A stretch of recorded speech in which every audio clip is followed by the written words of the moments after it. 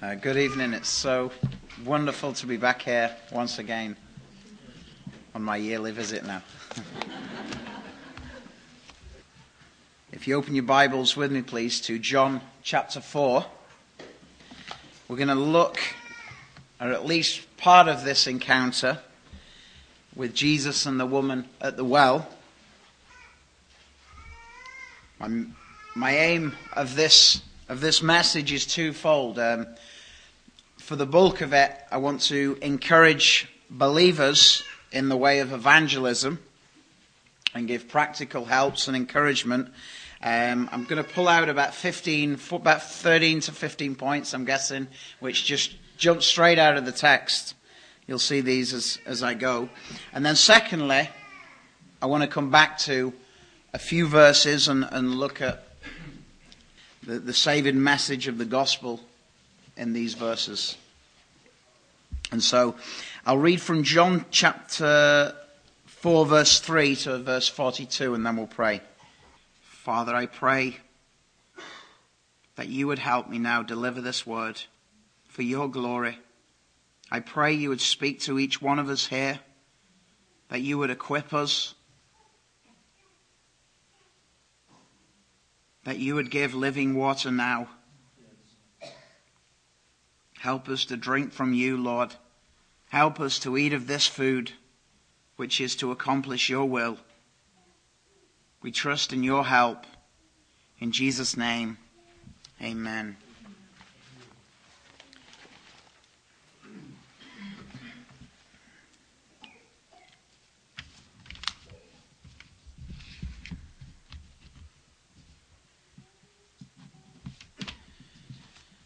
Okay, so in verse 3 we read, if you look with me as we go along, he, that is Jesus, left Judea and went again into Galilee.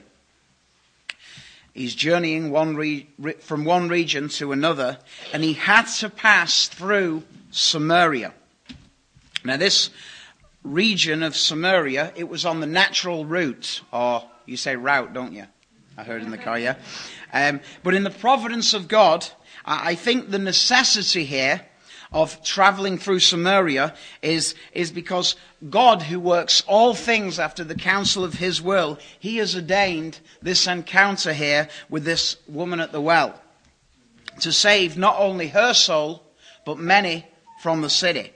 And so the first thing I want to point out to you here, point number 1, is be aware, brethren, of the providence of God to bring people into your life whom you can share the gospel with. We have a God, he not only works the orbits of all those stars out there, but he providentially works every single circumstance in your life. And so he will put certain people in your daily routines for you to tell them about this living water of Jesus Christ. You know, I've lost count of the number of times where I've been initially backward in speaking to someone about the gospel, and all sorts of reasons I had flying through my head, like it's going to be no use, or they're not going to listen, or they're probably just going to get angry with me. But when I come to my senses, and that's what repentance is, coming to your senses, because how can they hear without a preacher? And so when I actually speak to them, I go away thinking, wow, that was of the Lord. And that's happened more than a few times where before I approach them, I'm thinking they're not going to be interested. But when I do speak to them, sometimes you find people who they have all these questions and they have been thinking about eternal things. Now, how did I happen to get in their path that day? The answer is I must needs go through Samaria.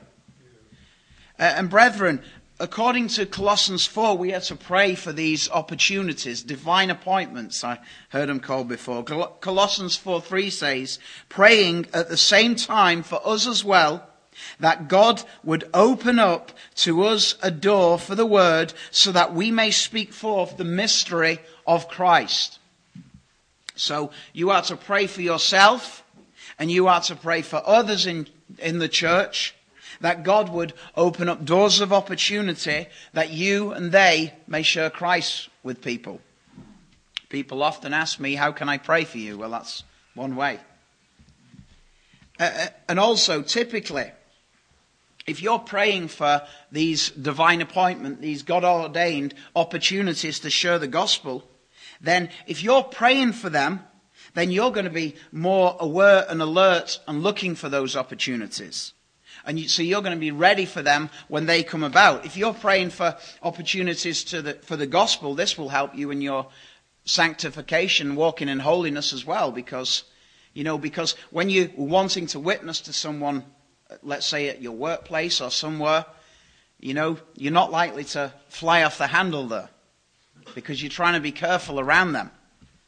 And just a quick warning, because normally the first thing that happens when you start praying for God to open doors is that he does open a door, but you don't go through it. And then you end up asking for forgiveness. But when this happens, well, what do? You just pray that God would open another door. And then the same thing normally happens again. You don't go through it. And then you're apologizing, you're asking for forgiveness again. But just keep going. He is a faithful God and he will continue to open those doors. And it may be a full conversation you can have, or you may only have time to share a gospel tract.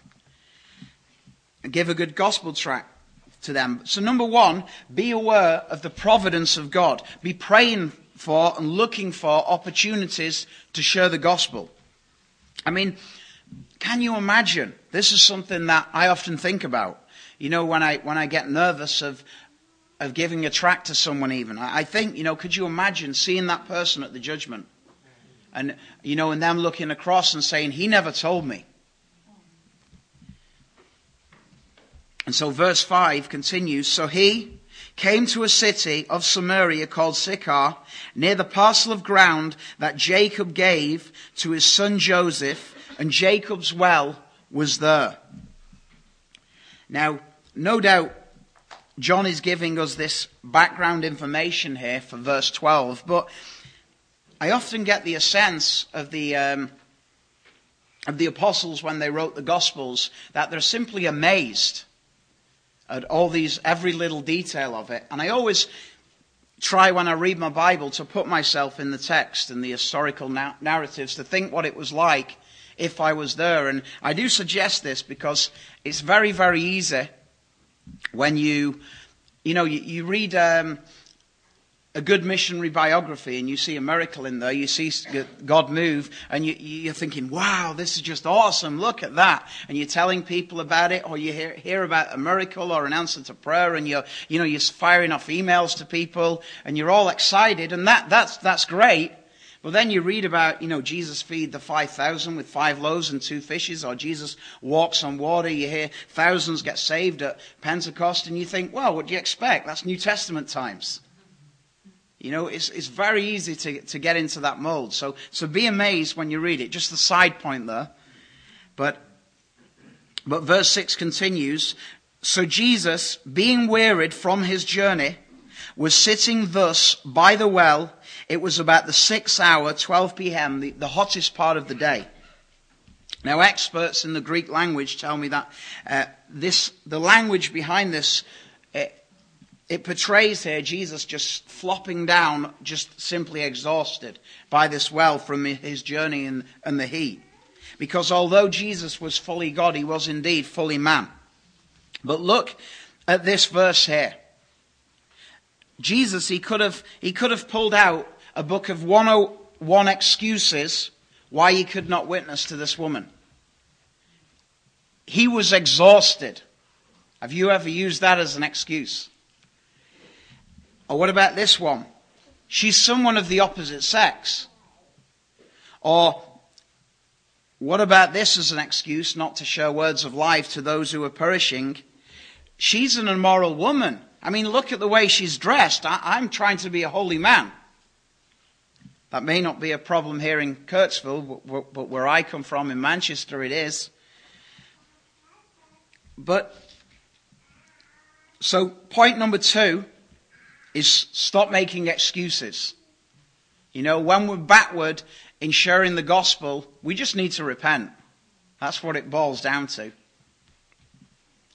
And if you can't speak for whatever reason, maybe you're not confident enough yet, or maybe there's time won't allow, then you could at least give them a good gospel tract.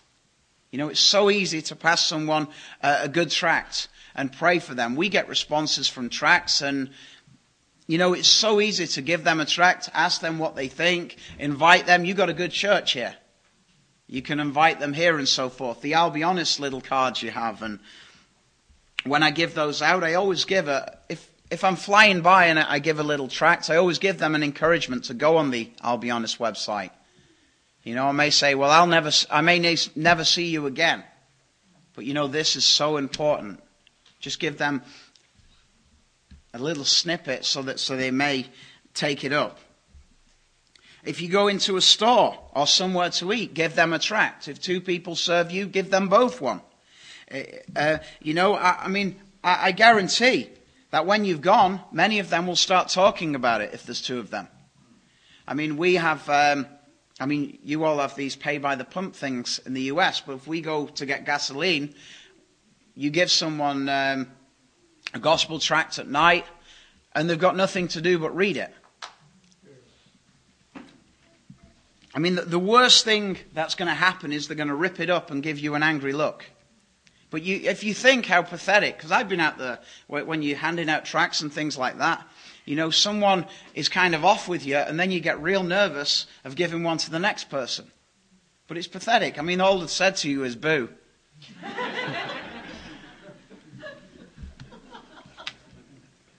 I mean, we have at home, sometimes we evangelize across a tram stop. And there's you maybe get 100 people on the tram stop, and I may preach to them, and the brethren sometimes hand out tracts to the people. But I have, with every single member of our church who's come here, I've had to point them in the right way, because what they typically do is this. The first, they start like this. They almost encourage the people not to get the tract. They go sort of like, and you know, they're so terrified. And I said, no, don't do that. You see what I show them. What I do is I give them a tract, and if they like shake their head, I go, thank you very much, as if they took a tract, and then the next person thinks, they took it, so I'm taking it. But even when I get a rejection, I just go to the next person. So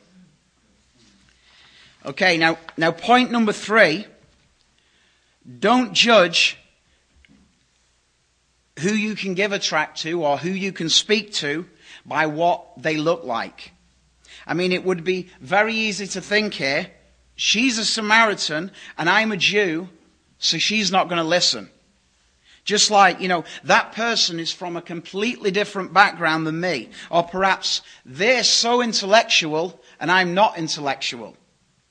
You know, it's very easy, and this is another thing I see time and time again, is where people can get into a mold where they will only speak or give tracts to certain types of people whom they're comfortable with. People of a certain age or a certain dress or listen to a certain style of music and so forth. As Ecclesiastes says, he who observes the wind will not sow. I mean, just think about all the people in this church. How many of them would tell you, I was the least likely person to be converted? And so, when I see someone in the street who looks like the least likely person to be converted, I go and try and share them the gospel with them. Point number 4, press on through those times when it seems hard. Look at verse 6 here. Jesus, he is physically exhausted here. He needs rest. And so no one would have thought any less of him if he did not witness to this woman. But by going the extra mile here, not only did this conversation lead to this woman being saved, but she then went on to tell many others about Jesus. And so this led to many in this city being saved. I mean, for all you know, the person you're sharing the gospel with, they could be the next George Whitefield or the next Charles Spurgeon. But regardless, the value of one soul is worth it. So press on through those hard times. I mean, think of the time when you had that outreach in Colombia, and it seemed an uneventful day, and everyone was packing up, ready to go home. And then Elena went and shared the gospel with Mike, he was one of those, know-it-all atheists, and he did seem the last person to be converted. And he was converted then.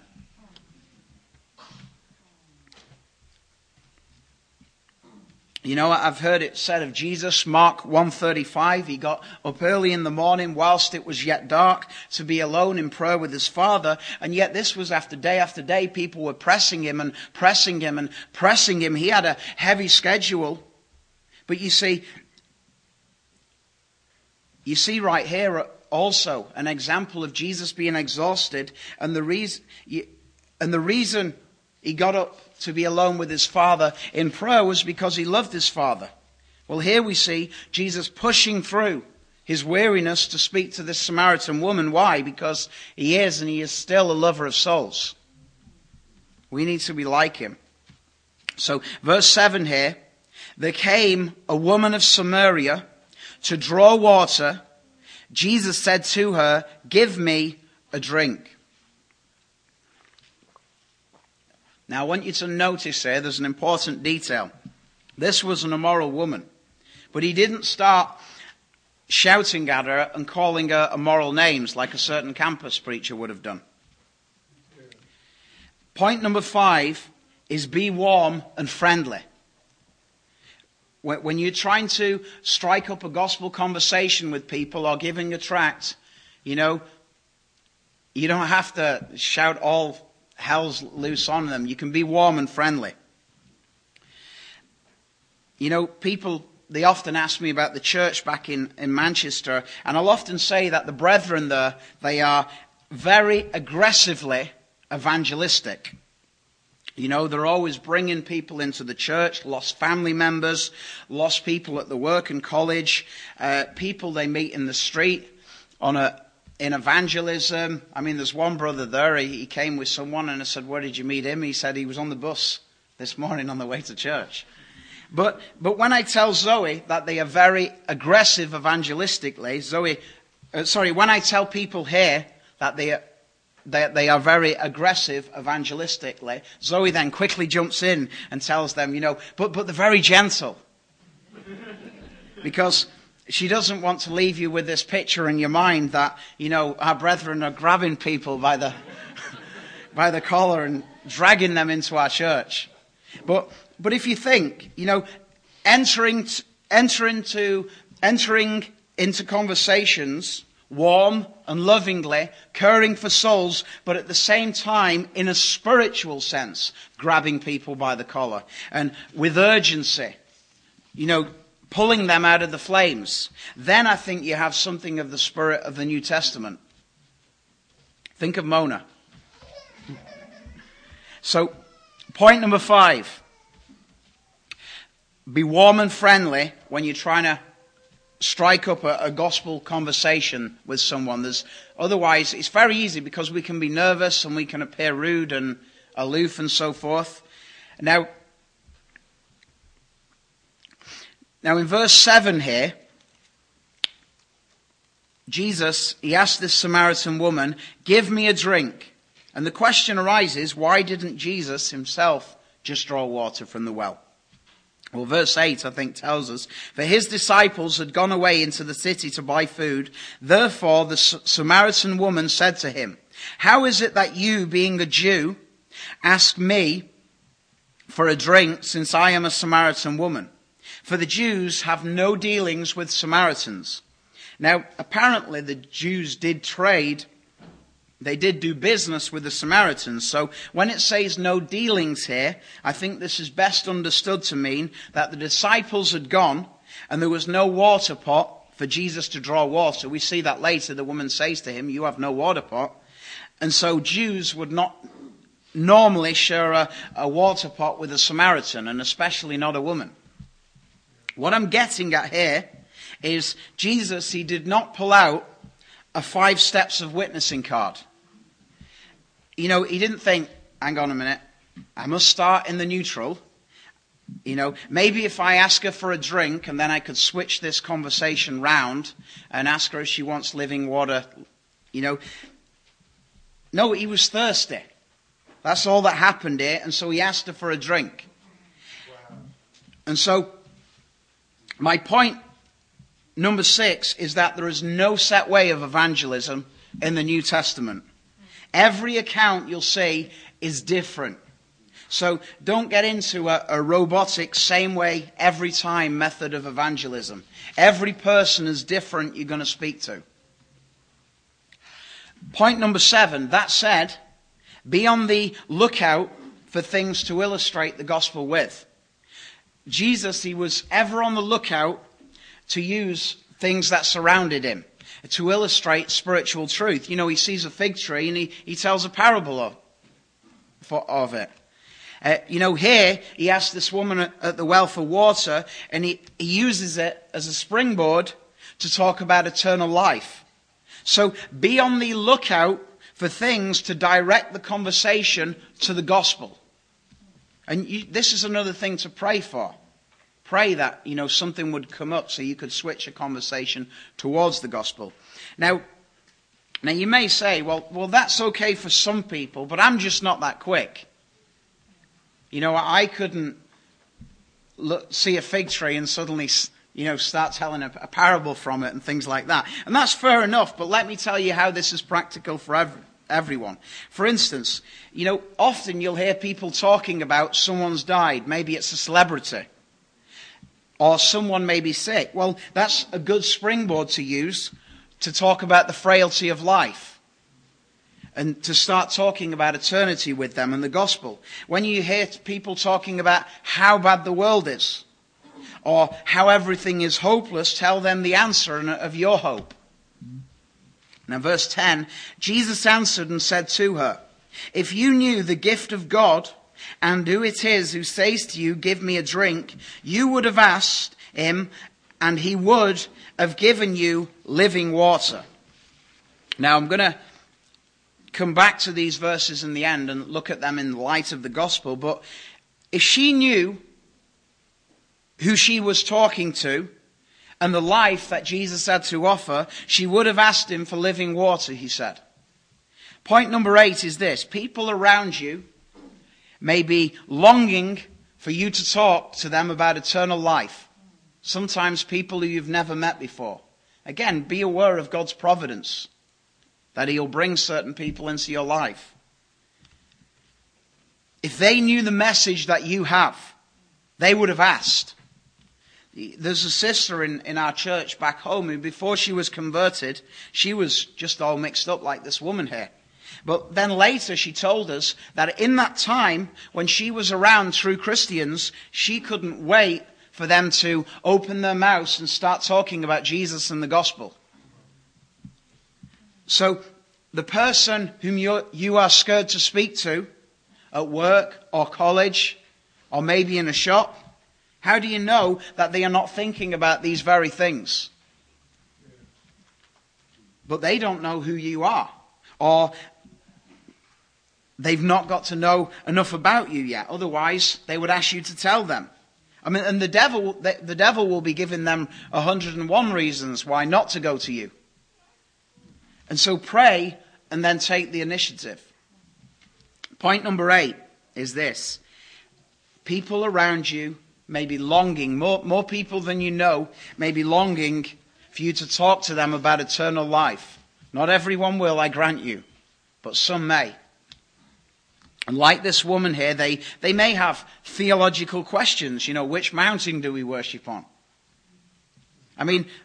You have the answers. You're in a good church. So, don't let them run to some cult or some false teacher and give them wrong answers. Verse 11, she said to him, Sir, you have nothing to draw with, and the well is deep. Where then do you get that water? Now, here it seems that this woman, she hasn't a clue what Jesus is talking about here. Which, I think we're up to about point number 9. The Holy Spirit does not need a high IQ to convert someone. If at first they're not understanding, just keep going. Don't be put off if it looks like they're not getting it. You know, God can save a 3-year-old or a 93-year-old. He can save a mentally handicapped person with little IQ.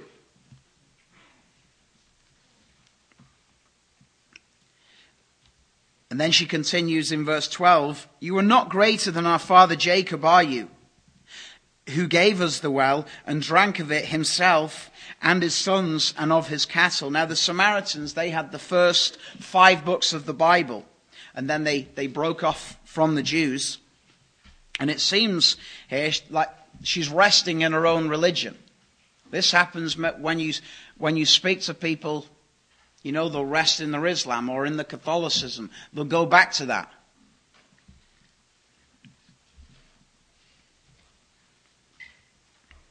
So my point here is, as Jesus does, is just press on through that. He doesn't even deal with it.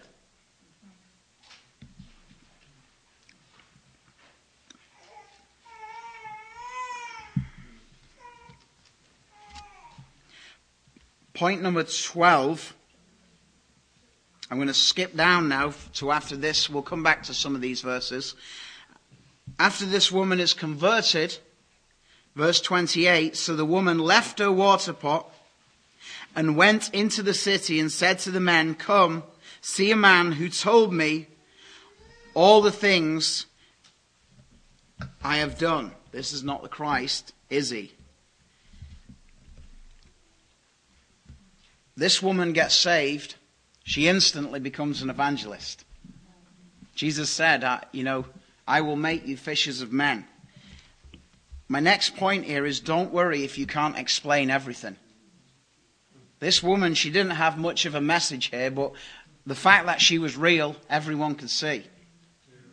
The fact that she was proclaiming, so joyed in Christ, and was bringing people to him, brought people to him. She didn't have much of a message, but what happened? They came to Jesus. And it may be that you can't explain everything, but you can bring them to others here in this church who can point them to Christ. Next point. Point them to Christ. This is what the woman does here. She can't explain much, but she points them to Jesus. We had a brother saved, and in our church he was miserable for about a year. The most miserable person you could ever meet. And then one day when Zoe gave a testimony, one verse of scripture, I think in that he just got hope from, and he's the happiest person now. A permanent smile on his face. He's just completely transformed. But for the first few months, I always remember all he would be able to tell people is, just trust Christ. Just trust Christ with great delight. But really, the gospel is that simple. I know it's more complicated than that also, but just resting in him.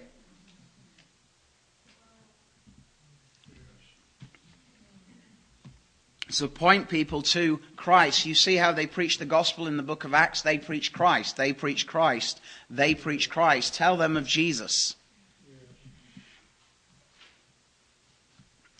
Next point,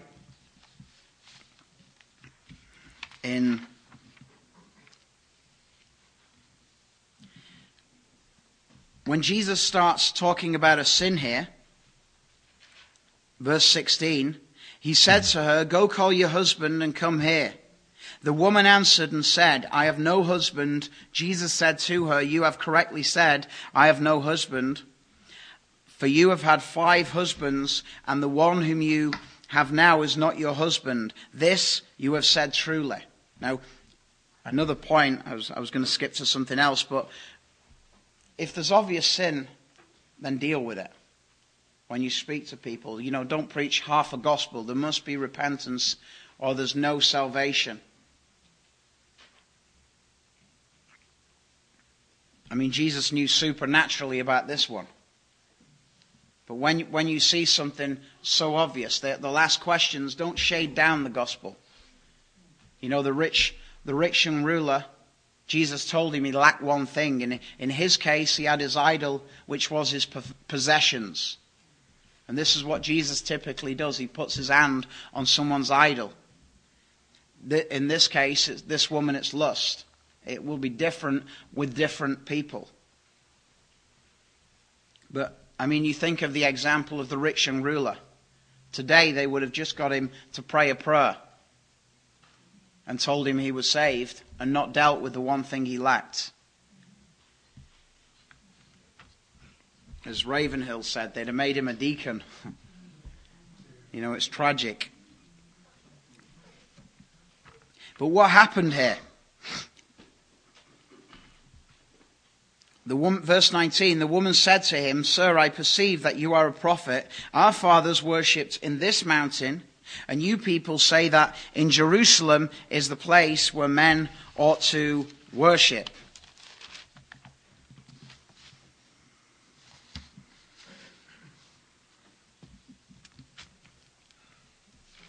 Now, some people suggest here that she's bringing up a kind of diversion to hide behind. Jesus brings up a sin, and then it's like, you know, do you worship on this mountain or that mountain? And let's just stop talking about my immorality.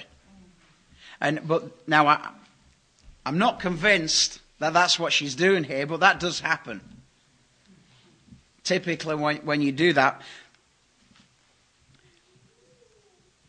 you know, people will try and hide behind stuff, and it's very easy to try and hide behind a theological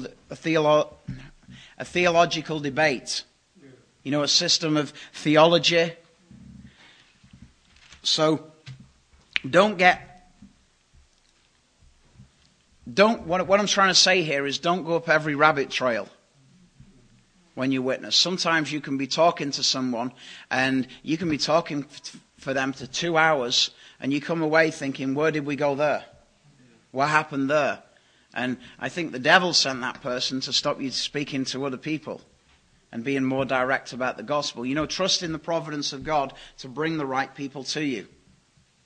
But also, what I do think happened here, I think maybe this was a genuine question.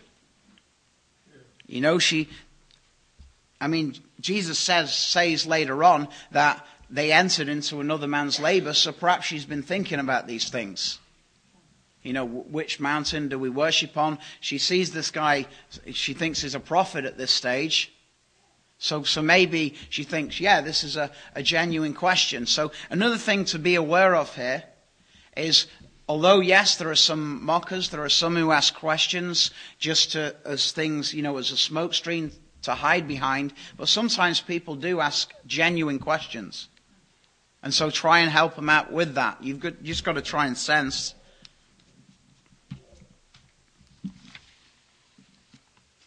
And my last point, I don't know if we're up to 15 or 16, but my last point, verses 35 to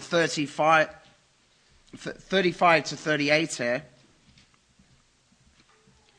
Jesus says, "Do not say, there are yet 4 months, and then comes the harvest. Behold, I say to you, lift up your eyes and look on the fields, and they are white for harvest. Already, he who reaps is receiving wages and is gathering fruit for eternal life, so that he who sows and he who reaps may rejoice together. For in this case, the saying is true, one sows and another reaps. I sent you to reap that for which you have not labored.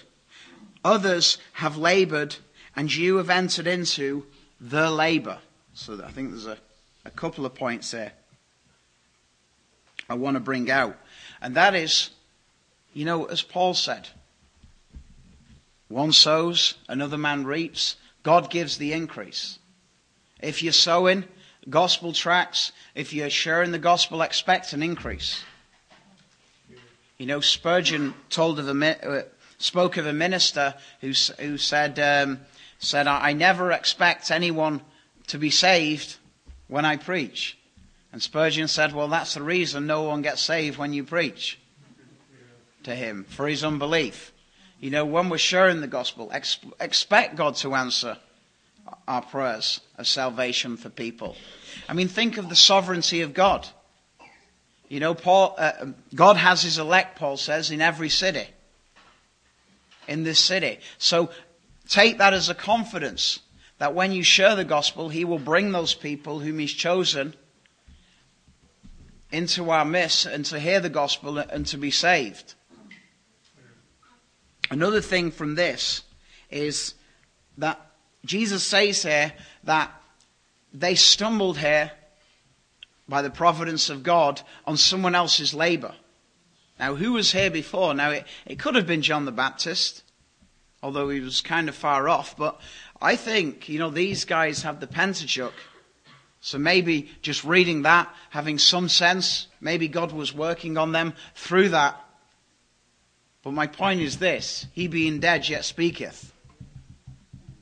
Moses, who lived a long time ago.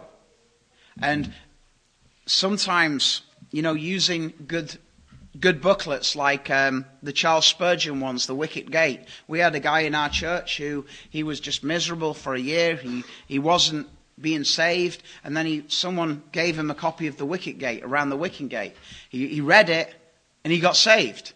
And then at the end of it, it says, now give this book to someone else. So he gave it to another girl in the church who was also a long time miserable. Some of you know her, Esther, who came to stay. Well, she opened it and she read it and then she got saved.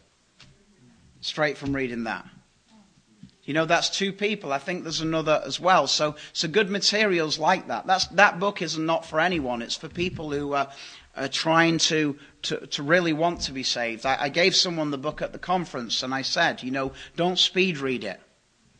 You're going to get nothing out of a book like that if you just whiz through it. Because the book's not the answer. Christ is the answer whom it points you to. But if you tell them, chew on every sentence. Pray and ask God as they read them.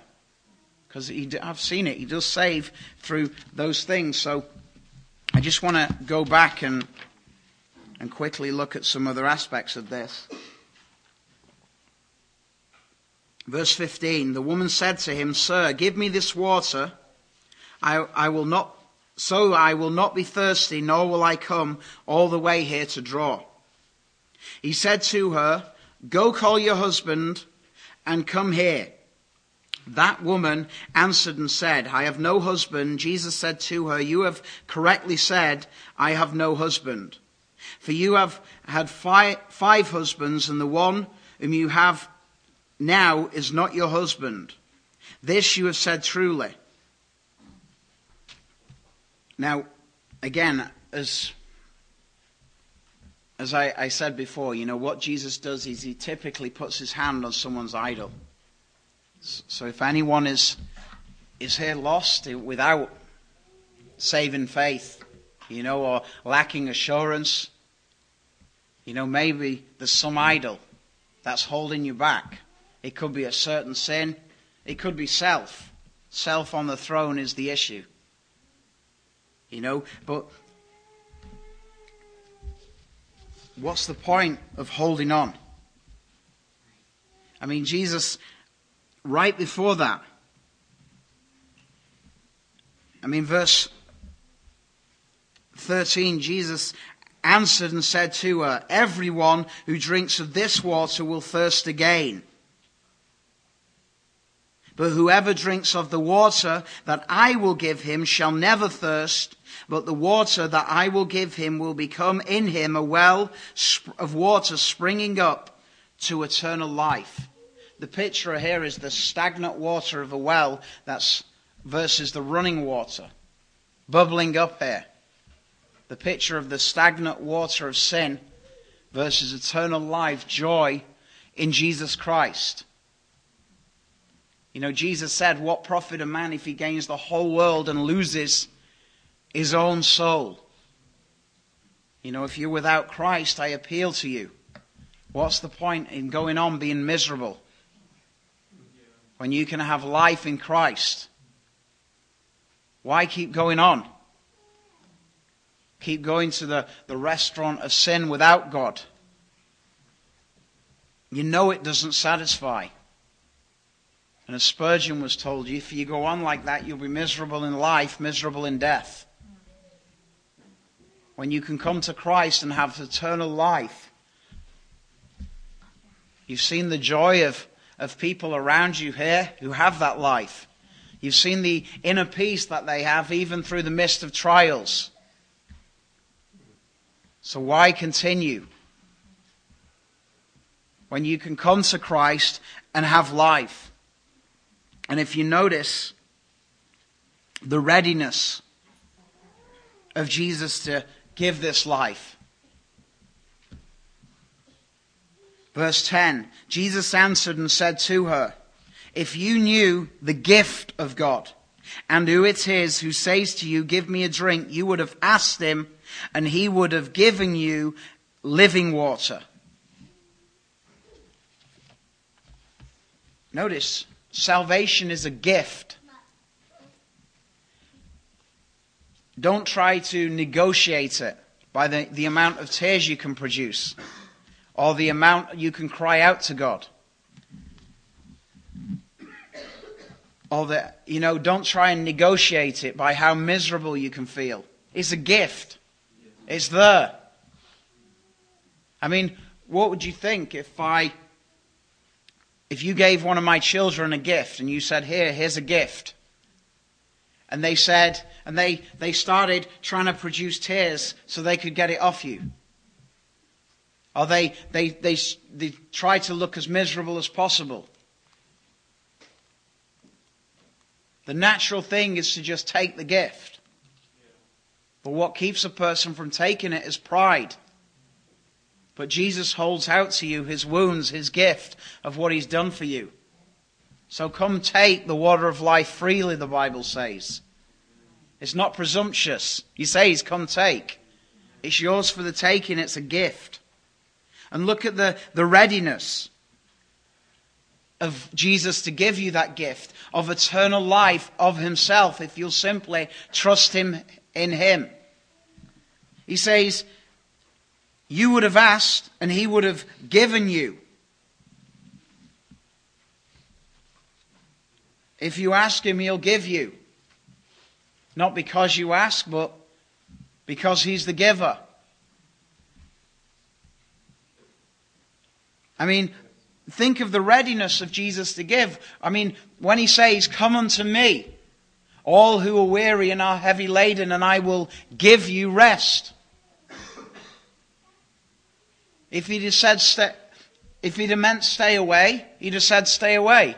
But he says, come to where? To me, to the person, to Christ. Let him wrap his arms around you. As a thick cloud, he says, I have blotted out thy transgressions. As a thick cloud, I have blotted out your sin. Return unto me, for I have redeemed you. He's paid it all. If you think of the Father's love in receiving sinners, if you would have asked, he would have given. Think of the prodigal. How willing the Father is to receive sinners. When the prodigal said, I will arise and go to my father, he ran to him and embraced him and fell on his neck and kissed him. And he will do the same this day. He is the same yesterday, today, and forever.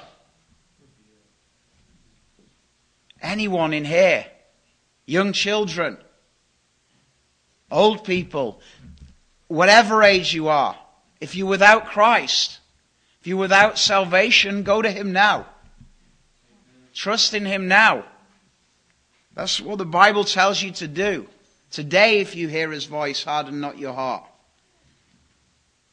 He's willing. If you would but ask, he will give. If you will just trust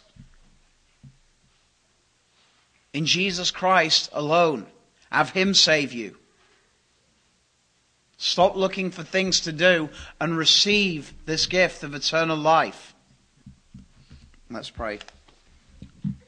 Father, I pray, Lord, you take these simple words. I pray, Lord, you'd equip the brethren here and help them, Lord. You'd encourage them to share how glorious you are with people they know, people they meet. We pray for these divine appointments. We pray, Lord, for the meetings in the campuses next week. I pray that we would see salvation there. But I pray also that, Lord, for anyone in here who doesn't know you now, that you would enable them by your Spirit to look outside of themselves and see Christ as the living water, able to satisfy their soul, and they would come and drink from you. We thank you for such a merciful God. In Jesus' name, amen.